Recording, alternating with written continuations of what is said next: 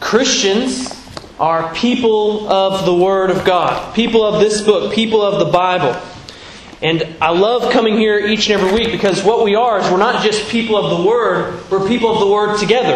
And so each and every week we come around the Word together as we're called to, as we're meant to, as the people of God, to study it so that we might know God, so we might live in a way that would honor and glorify Him. And so in light of that, would you turn with me to 2 Corinthians chapter 2.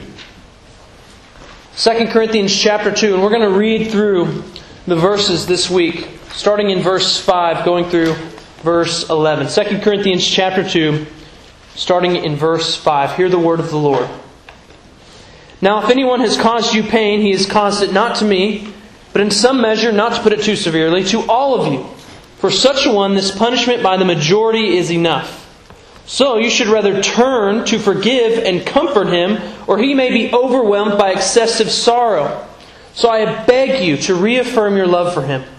For this is why I wrote, that I might test you and know whether you are obedient in everything. Anyone whom you forgive, I also forgive. And indeed what I have forgiven, if I have forgiven anything, has been for your sake in the presence of Christ, so that we would not be outwitted by Satan. For we are not ignorant of his designs. This is the word of the Lord. Let's pray together.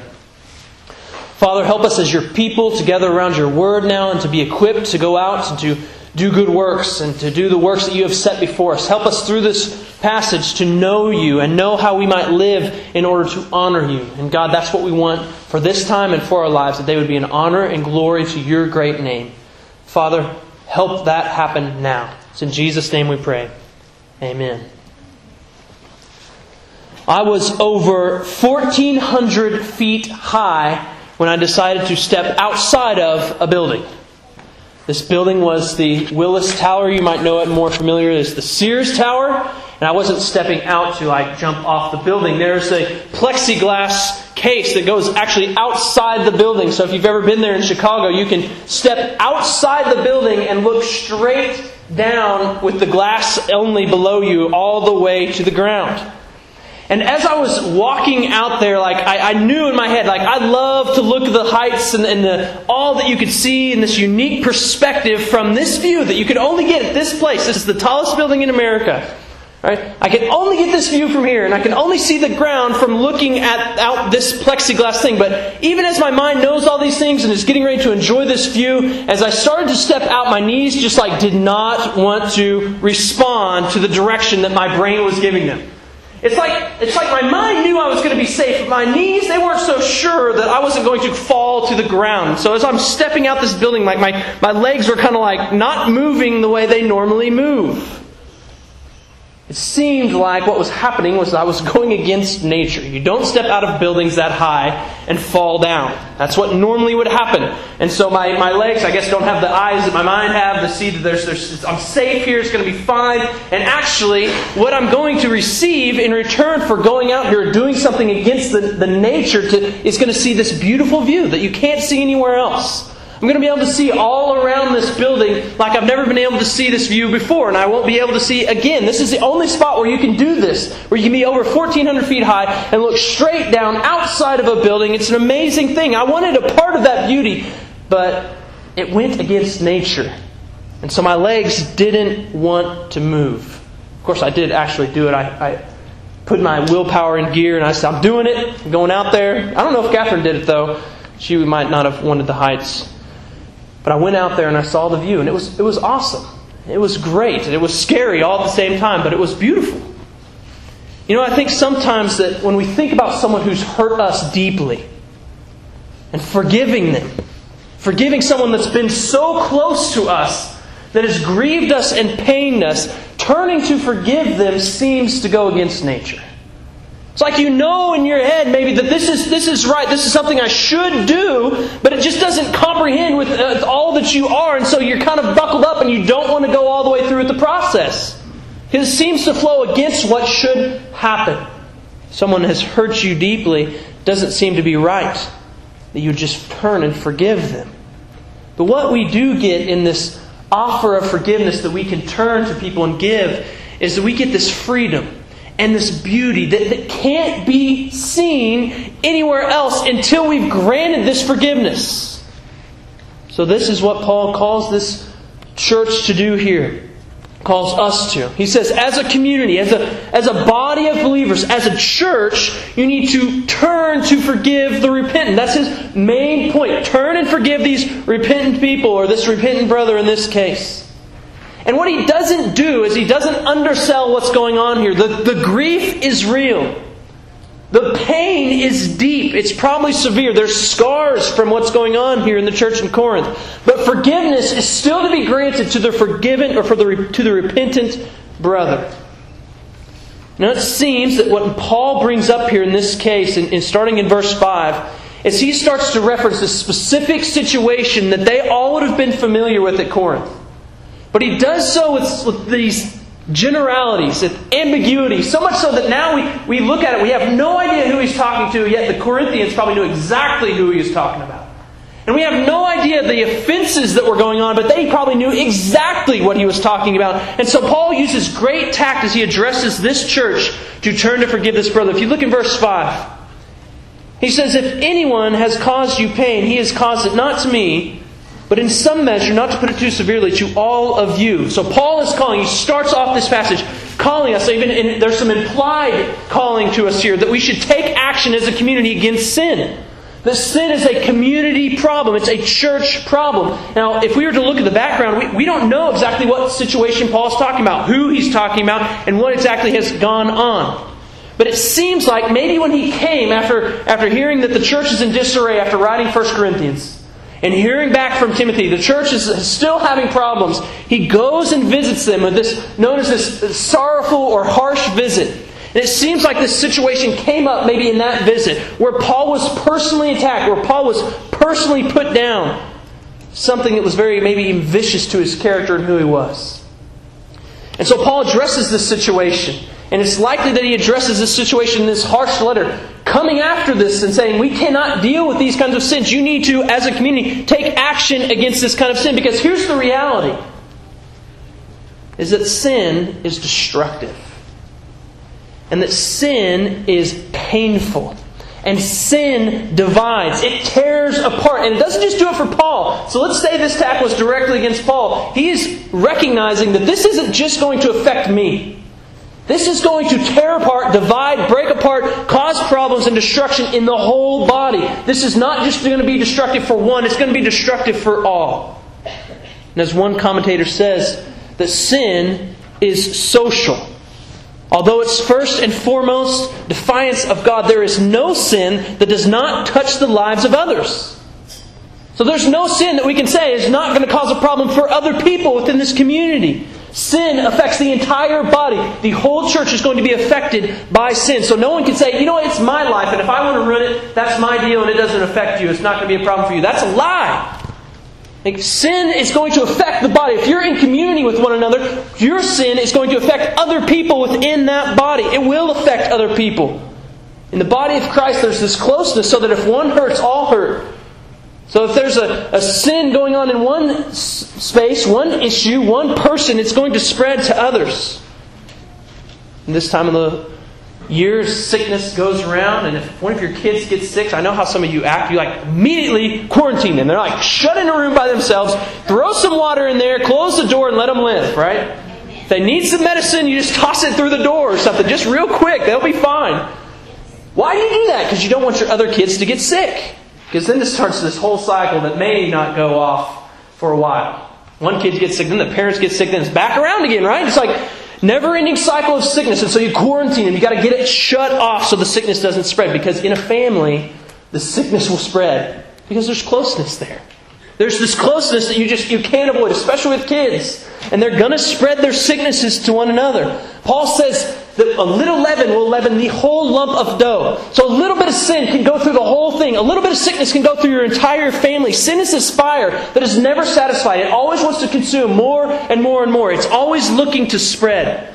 And so Paul is calling on them and showing that they've taken action against sin, because sin is a community problem. This is a church problem. He has to address the community about this, not just an individual. Action has to be taken against sin because the sickness is going to spread. And so sin must be addressed in community and by community. And the good news is that we're told how to do this in Matthew chapter 18. In Matthew chapter 18, Jesus addresses what happens, what you're supposed to do, the how-tos of if your brother sins against you. Starting in verse 15 of Matthew 18, He says this, "If your brother sins against you, go and tell him his fault between you and him alone. And if he listens to you, you have gained your brother. But if he does not listen, take one or two others along with you, that every charge may be established by the evidence of 2 or 3 witnesses. If he refuses to listen to them, tell it to the church. And if he refuses to listen even to the church, let him be to you as a Gentile and a tax collector." This is Jesus telling you, this is how you handle sin even within community. Go and tell him his fault. If he doesn't listen to you, take another in the community along with you. And if he doesn't do that, see, you see this implied community here. There's an implied church. You are members of one another. You are together in this. If he doesn't listen to the two of you, tell it to the church. There's people that are all in this. This is a community problem, and the community is to take action here. Paul says of this last step, he says, and Jesus says in verse 18, "Whatever you bind on earth will be bound on heaven, whatever you loose on earth will be loosed in heaven." But he says, if he refuses to listen to you, let him be as you a Gentile and a tax collector. And Paul says of that step in 1 Corinthians 5, verse 5, he says this, "Deliver this man to Satan for the destruction of the flesh, so that his spirit may be saved in the day of the Lord." So what we're talking about here is putting the man out of the church, turning him over from the fellowship of Christ, the body of Christ, the church, which is the realm where Jesus reigns and rules. This is Jesus' territory. Throw him out, excommunicate him, move him out to the realm of Satan, where Satan reigns and rules on this earth. Turn him over to him. But notice, sin in community is to be addressed because it's going to affect the entire community, and the community is to address it. So as a family, as brothers and sisters, we are to be responsible for one another and the sin in one another's lives. So we're to speak the truth in love to one another. We're to care for one another. We're to encourage one another so that this doesn't go on. So that sin really is addressed as a community. Now I like what one author says, "It has been remarked that when discipline leaves a church, Christ goes with it." If we fail to address sin as a community, then it's just going to run rampant. And all of a sudden, this name of Jesus Christ that we are representing, who we are the body of, is now no longer being represented in the right way. We're no longer bringing glory and honor to Christ if sin is just let happen. We just think it's okay to do whatever you want and live however you want. That no longer makes you distinct in who you are as a body. No longer the body of Christ. You can be a body surrounded by anything. So if discipline leaves the church, Christ goes with it. Obviously, that would be devastating to someone who is called the body of Christ. If Christ goes out of the church, you are no longer the body of Christ. So for the church to be faithful, action must be taken against sin. It's a community problem that must be addressed by community. And so maybe we need to think about, maybe there's something that we need to repent of. Let's start with us first before we start thinking about other people, because there's sin in our lives, and maybe we need to repent of that because we know it's going to affect the body. It's not just about us and our life, it's going to affect other people. So maybe there's something we need to repent of. We ought to be living these lifestyles as Christians. This is what the Scripture calls us to. A lifestyle of repentance. Where we know that we haven't arrived. Where we know that we still have sin that's indwelling. It's in us. It's all over. It's our desires. So we want to turn from that as constantly as we see it come up. But we also need to think, is there someone that we need to approach? Is there someone we need to approach who's living in sin? We see sin in them, and as a loving brother or sister, can we come alongside them and approach them in their sin as Jesus has called us to? So for the church to be faithful, action has to be taken against sin. And what we want is a community. A community where sinners are safe.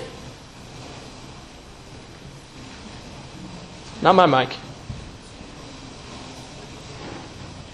What we want, I'll just keep going. Noise is part of it. We've done this a lot worse before in other ways, so this is nothing. What we want is a community where sinners are safe, because that's the reality for all of us. Is we come in as sinners. We're sinners. We're broken. We haven't arrived, and we're going to be sinners. We're not going to escape from that until Christ returns. We want a place where sinners can be safe. You can share. You can be open. You can be vulnerable, because sinners are safe here. But what we don't want is for sin to be safe. Sinners can be safe here, but sin never should be. If we want to honor and live for Christ, then our sin should never be safe. And so as a community, this is what we strive for. Sinners, you're safe here. We want you to be here. There's a Savior for you here. But your sin isn't safe. We want you to turn from it and run away from it. And it seems like, as we go back to 2 Corinthians, it seems as if what Paul has called them to take action against sin, has happened. It seems like they have taken the right action. So if you look in verse 6, for such a one, this punishment by the majority is enough. It seems like they've done the right thing, and as a community, they've addressed this sin as a community. Sin has to be addressed by community, in community, but hopefully that's not all that happens. And this is where Paul turns to now. He wants them to turn to forgive the repentant. Forgive the repentant sinner, because forgiveness and reconciliation, it's a community responsibility. So sin is this community problem, but forgiveness is a community responsibility for us. If there's someone who turns, then we need to turn and forgive. And it appears in 2 Corinthians chapter 2 that the one who was addressing his sin, turned from his sin, was repentant of his sin. That means that he saw his sin, he owned up to it, and he turned away from it. That's what it means to repent. And so Paul instructs them in verse 7. He says to them, so you should rather turn to forgive and comfort him, or he may be overwhelmed by excessive sorrow. Just as sin is a community problem, forgiveness and reconciliation are a community responsibility. Paul is telling them, turn. He wants restoration here. He wants reconciliation. He wants forgiveness to happen for this repentant sinner. He says the punishment by the majority, that's been enough for him. He's been handed over to Satan. He's been pushed out to the realm where Satan reigns and rules, outside of fellowship, outside of the reign and rule of Christ. And it's worked. He's seen his sin and he's turned from it. And so what happens is there's great danger for repentant sinners to remain in that situation outside of fellowship, in the realm of Satan. This man likely feels the sorrow of paining the entire body, feels the sorrow of sinning against his Lord and Jesus Christ. He feels the weight of being outside of fellowship. And as one pastor said, that isolation is the devil's playground. That he's not in a good spot. You don't want to be isolated if you're repentant. You know, turn again and come back into fellowship. Because that is isolation can be this place where Satan can wreak havoc. The Bible describes Satan as this one who's prowling like a lion, seeking someone to devour. And one on their own, in isolation, that's an easy target. One who's burdened by sorrow, that's an easy target. One who's divided from themselves and will not even be received back into fellowship, that's an easy target. And so the forgiven brother is to be brought back in. We're not going to let them stay there. Don't let another stay there. If you see them, if they've repented of their sin, you bring them back into fellowship. I've always been interested in zebras because they seem like they have nowhere to hide. Like, have you ever been to Africa? Like, there's nothing that's like, this looks black and white so they can blend in. And they have no like strong weapons, like strong claws to tear something, and they don't bite real hard. I'm not thinking like their mouths aren't real big. They're not like alligator teeth. Like, I'm just wondering, how do they live? Like, what in the world would a zebra do to fight something off? There's just nothing. They can kick a little bit, sure, but like a lion's not going to be worried about your kicking, and it's not going to take long for that to end. So what does a zebra do to stay protected? How do they stay alive? They seem like an easy target. Their stripes, they're not camouflage, they're not working. So what can they do? Well, it's interesting that their stripes aren't camouflage for one zebra. But what they do if they're in danger is they come together. They join together. And so now all of a sudden, you see all this maze of stripes. And if you're like a lion, you have cat eyes, you just see like a huge blob of black and white stripes. You don't see one zebra on its own that you can kill. And so it makes it a lot harder. You don't want to attack something that's humongous blob of black and white stripes. The one they go after is the one that goes by itself, that can see clearly, can take down easily. So zebras, when they're in trouble, they huddle together. They join together. For the person to stay outside the community, who's repented of his sin, to remain outside, to be the one on its own, is to be in great danger. They need to be joined in to be protected against the attacks of this lion who's prowling around, seeking one to devour. We need to join together so that we all kind of look the same and we don't know which one to attack because they're all as one. He needs to be restored and forgiven. And forgiveness needs to be extended from this community. Love needs to be reaffirmed. As Paul says in verse 8, I beg you, reaffirm your love for him. Forgiveness is a community responsibility. It's the church's job to go out and extend forgiveness to the repentant brother. They are the ones to extend out to him, to forgive him as he repents of that sin. Community is called, as Paul says in chapter 3 of Colossians, forgive each other as the Lord has forgiven you. Now, I don't think it's any mistake that as Jesus talks about what we call church discipline in Matthew 18, the parable he tells right after. Let's not miss in chapter 18 of Matthew that he does tell us how to address sin in a brother. But right after that, he also tells us how we should forgive. Because the disciples ask him, how many times should I forgive? 7 times? That enough? And Jesus says, much more than that. And then he tells them this parable. If you look at Matthew 18, verse 23, he says this: the kingdom of heaven may be compared to a king who wished to settle accounts with his servants. And when he began to settle one was brought before him who owed him 10,000 talents, a huge sum. And since he could not pay, his master ordered him to be sold, with his wife and children and all that he had, and payment to be made. He's in a bad situation. And so the servant fell on his knees, imploring him, have patience with me, and I will pay you everything. And out of pity for him, the master of that servant released him and forgave him the debt. But when that same servant went out, he found one of his fellow servants who owed him 100 denarii, a tiny amount, a tiny sum. And seizing him, he began to choke him, saying, pay what you owe. And so his fellow servant fell down and pleaded with him. Sounds like a familiar scene, right? Have patience with me and I will pay you. And he refused, and he went and put him in prison until he should pay the debt. And when his fellow servants saw what had taken place, they were greatly distressed, and they went and reported to their master all that had taken place.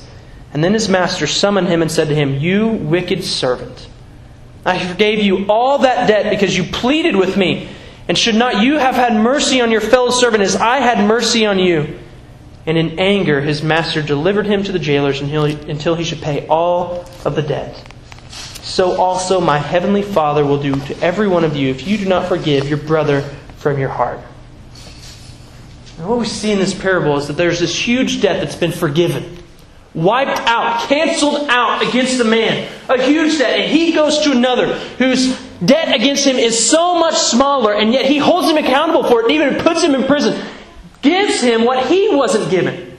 He was shown mercy, and yet he is so harsh with this other servant of his.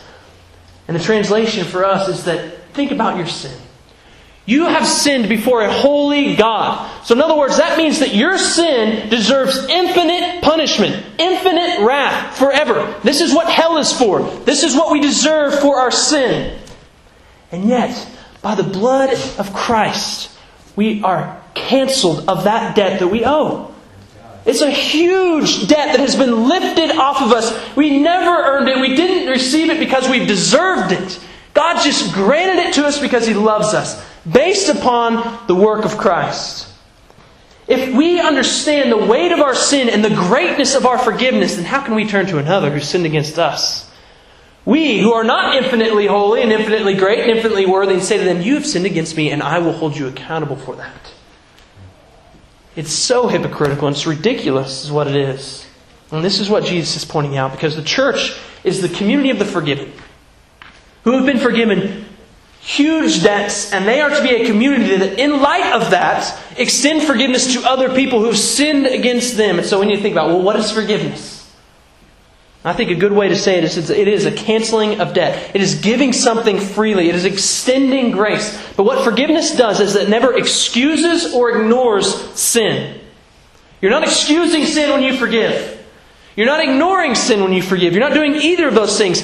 Forgiveness always costs something. It always costs something. Our forgiveness, think about it. We owed a debt that we couldn't pay. An infinite debt that we had no chance or hope of paying ever. Yet God paid that debt at infinite cost in the life of His Son. And yet what was extended to us was offered to us freely.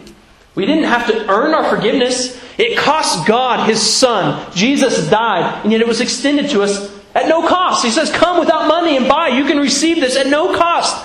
In fact, you can't even earn it if you wanted to. You couldn't buy it if you had money. It's extended to us freely. And in that, we are to image that and extend that kind of forgiveness that costs something, but is also extended freely. I like what Tim Keller said about this. He says, we can't accept responsibility for their sin against God. God has already done that in Christ. However, when we choose to forgive another, there is always some sense in which we are accepting responsibility for the consequences of those sins. This is why forgiveness always has a cost go with it. If you go into our office, Jim has a wooden statue of a fisherman on his desk. He got this from a place called Myanmar. It's a place that is, in case you're wondering, it's a long ways away. Not easy to get there. The flight there is rather long. One day, we had the window open. Jim was gone. I think he left for the day. I decided to shut the window. What do? Like kind of a bumbling around, stumble. I knocked this fisherman from Myanmar over onto the ground, and it snaps his hand and the fishing pole off. So now you may not know that it's a fisherman because the fishing pole is no longer attached. Like, this is a wood sculpture that you don't get at Walmart. Like, you can't just go down the street and pick this up. And so when I broke this thing, I called and told him, and I'm hoping that he will forgive me of this debt. Cancel this debt. I have no way of paying this debt. I cannot go to Myanmar and get you another debt. And I think, did you forgive me? Like, do you want to do it publicly so that we all know? We're clear? We're good. We've been good for a while. But when Jim forgave me, when he extended forgiveness to me for that, what he was doing was he was absorbing the cost. He is either saying, when he does that, I will pay that cost and go to Myanmar and get another one or get it fixed, or I will just accept the damages as they are. That's what forgiveness was. He is accepting that debt. He is canceling out on my behalf. I couldn't do anything to do anything else to pay for it. And so forgiveness always costs, and it always sounds like a great idea until you understand that it's always going to cost you. It always will cost us something. We offer it freely and yet it costs us, and then all of a sudden it doesn't sound like a good idea anymore. And that's where we're reminded that forgiveness isn't to be given out flippantly. We're not just throwing out forgiveness mindlessly, like, oh, you sinned against us, sure we forgive you. No, that's not how it goes. Because it costs something. When we forgive, we know it's going to cost. We think about the cost, we count the cost, and then we extend it in light of the cost that's been absorbed for us. Sin will always cause pain, will always cause grief. It will probably go deeper than you want. It will destroy more than you want. And so forgiveness is more costly than you can think. It's no walk in the park. It's not just an easy thing to say, let's just be a community of forgiveness. It costs something. But, according to Paul, where there's repentance, extend forgiveness. Turn to forgive. We can't get around it. So what we need to do is avoid the temptations that we have to withhold forgiveness, to be harsh with a brother or sister, to not extend forgiveness where we should. To be unforgiving is not to be the people of God. C.S. Lewis said, we all agree that forgiveness is a beautiful idea until we have to practice it. Which we think of so often, of so many things in the Scripture. I think of Corrie ten Boom. You might have heard of her. Corrie ten Boom was a Dutch Christian during World War II. Her and her family worked to resist the Nazi movement. Worked to protect and help the Jews that were hiding out from the Nazis. Indeed, they even hid some Jews in their own house. And they got discovered. They got ratted out. Someone betrayed them and their family. And so they got arrested. They knew the cost. They were willing to do it. They got arrested. And Corrie ten Boom, along with her sister, they went to 3 different camps. And they ended up at this one camp called Ravensbrück, which was close to Berlin. And through this horrific concentration camp experience, where her sister dies a slow and agonizing death, Corrie ten Boom survives and decides that she wants to go out from there as this Christian and tell people what I've learned, what God has taught me through this experience. And so you might have heard some great quotes from her that there's no pit so deep that God's love is not deeper still, or that God will give us the love to be able to forgive our enemies. These are some things that she went out teaching. She went on a speaking tour so that she could share with people, like, this is the powerful love of God. This is what can happen when you trust in God. And yet, her love, her forgiveness was tested as she talked. In 1947, she was speaking and teaching at a Munich church. And afterwards, a man stepped forward to greet her. And he was pushing out, holding out his hand to her, extending it for her. And he said to this, a fine message. How good it is to know that, as you say, all our sins are at the bottom of the sea. And we'd be like, yes and amen. Someone's getting the message, right? Our sins are at the bottom of the sea. And he says this. He says, would you forgive me? She goes on, she says this personally. She says, "And I, who had spoken so glibly of forgiveness, fumbled in my pocketbook rather than take that hand," because she recognized this man. This man was one of the prison guards at Ravensbrück, one of the most vicious men that she knew there. One who she was embarrassed by over and over again because she had to walk without clothes in front of this guy while he sits there and just revels in the destruction, the horror that's going on. This is a vicious guard who's extending his hand to her. And she says, "I spoke so glibly of forgiveness, and I fumbled in my pocketbook rather than take that hand. He would not remember me, of course. How could he? I was one prisoner among thousands of women. But I remembered him, and the leather crop swinging from his belt. And I was face to face with one of my captors, and my blood seemed to freeze," she said. The man mentions to her, he says, "You mentioned Ravensbrück in your talk. I was a guard there. But since that time," he said, "I've become a Christian. And I know that God has forgiven me for the cruel things that I did there. But I would like to hear it from your lips as well." Again, he extended his hand, asking, "I've been forgiven. I would love your forgiveness as well." And she says this. I love her honesty. And I stood there, I whose sins had again and again to be forgiven and could not forgive. Betsy, her sister, she says, had died in that place. Could he erase her slow and terrible death simply for asking? What Corrie ten Boom is doing this moment is counting the cost of forgiveness. My sister died there. I saw other women die there. I endured a ton there. She's counting the cost to extend forgiveness to a man who was a horrific man in the past. And yet she does this. I put out my hand, and she said this, "I forgive you, brother, with all my heart." And she says this about the experience. "I had never known God's love so intensely as I did then. But even so, I realized it was not my love. I had tried and did not have the power. It was the power of the Holy Spirit." We all agree that forgiveness is a good idea until we have to practice it. Until we're face to face with the brothers or sisters that caused us harm and grief in the body. That we don't want to bring back in because we know what they've done in the past. It always costs us, and it's always a great idea until we understand that we have to practice it as well. And this is what Paul is calling them to. So what Corrie ten Boom did when she was extending forgiveness here was displaying this amazing love from God. Love that she says didn't come from me, it came from God. There's no way it came from me. I couldn't do it. I wanted to extend my hand, but I knew that I couldn't do it. Only God made me stick out my hand in forgiveness. This was an amazing display of love toward God and love for this man. And Paul is telling us we must extend this same hand of forgiveness as well. By the power of the Spirit, we are to extend this hand of forgiveness. So as the community takes action against sin, and as the community takes action to forgive the repentant, we are displaying the love of God that He extends to us. God, who doesn't tolerate our sin.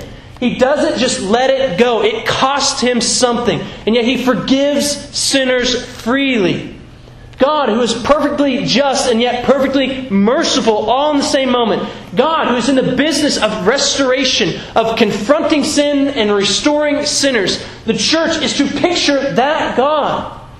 To extend forgiveness, to extend mercy, to care about justice. We don't just let sin slide, but we also extend love and mercy where there's repentance. It's the simple yet really difficult thing for community. Simple in idea. Turn to forgive the repentant sinner. That's not a hard concept. Oh, so difficult to practice. Forgive the repentant. And so as the community takes action against sin, and the sinner turns in repentance, and we are to turn to forgive him, we know that process, if you've ever been through it at all, you know that's going to be a battle. And indeed, this is exactly how Paul talks about it. This is a battle, and it's much bigger than just an individual. Paul talks about it as a much bigger battle than just against him and another person.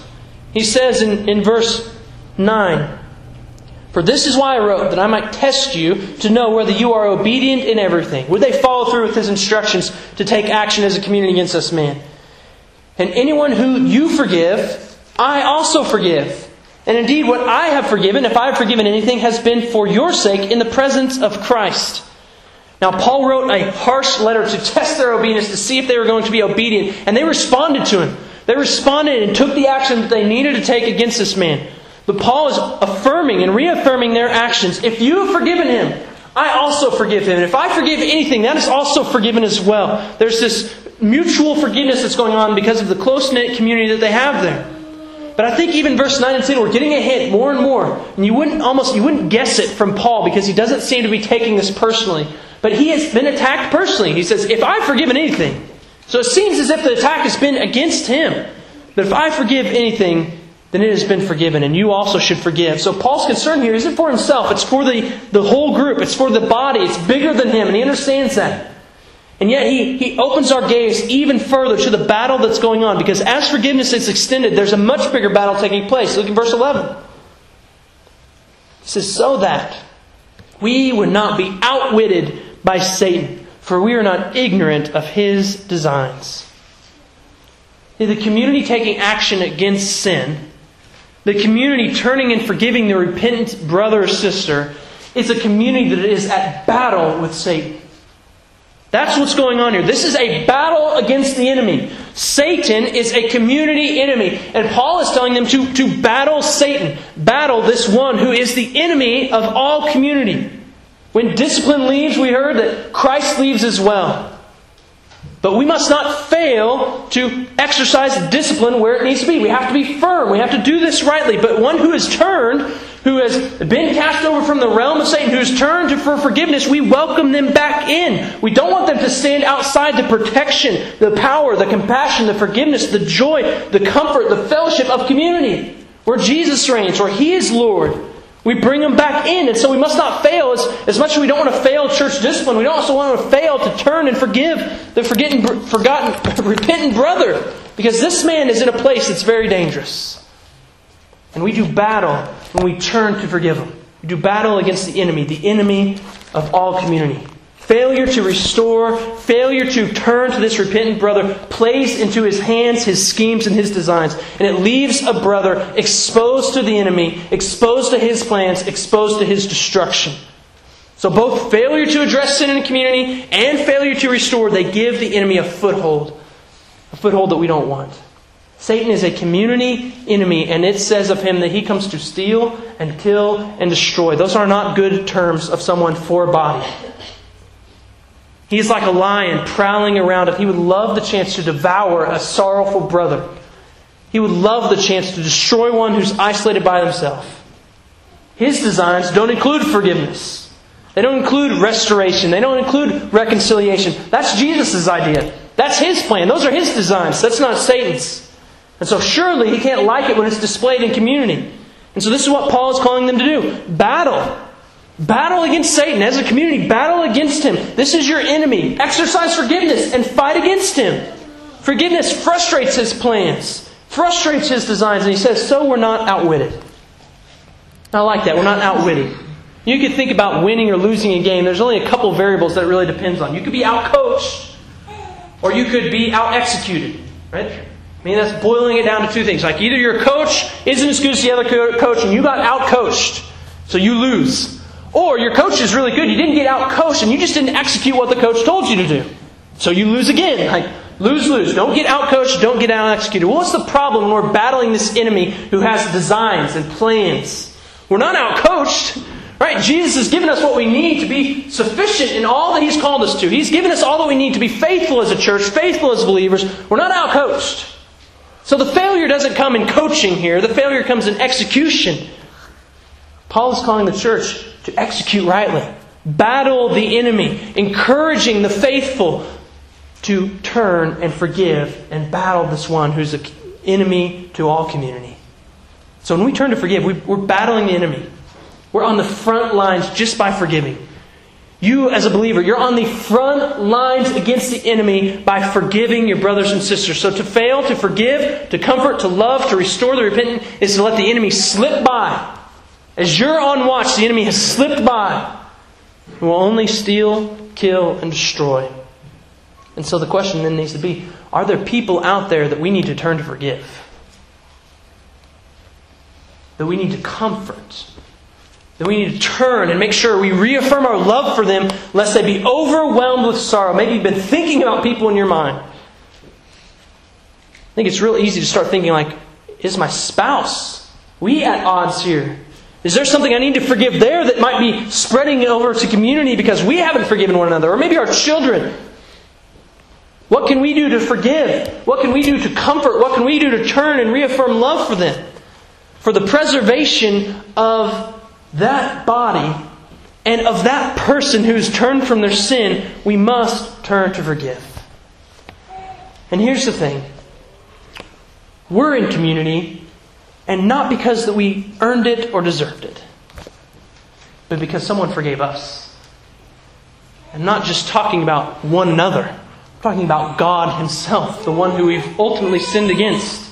And so as we take action against sin, as we turn to forgive the repentant brother, as we battle Satan, let's not forget our own story. Because our story is that someone took action on our behalf to forgive our sin. Someone extended forgiveness to us when we didn't deserve it and could never earn it. Someone turned to comfort us. Someone turned to love us. Someone turned and defeated our enemy, and His name is Jesus. And we are the body of Jesus. He is our head. And the community is based upon and empowered by Jesus. He is our firm foundation. And so as a community, we need to reflect Him.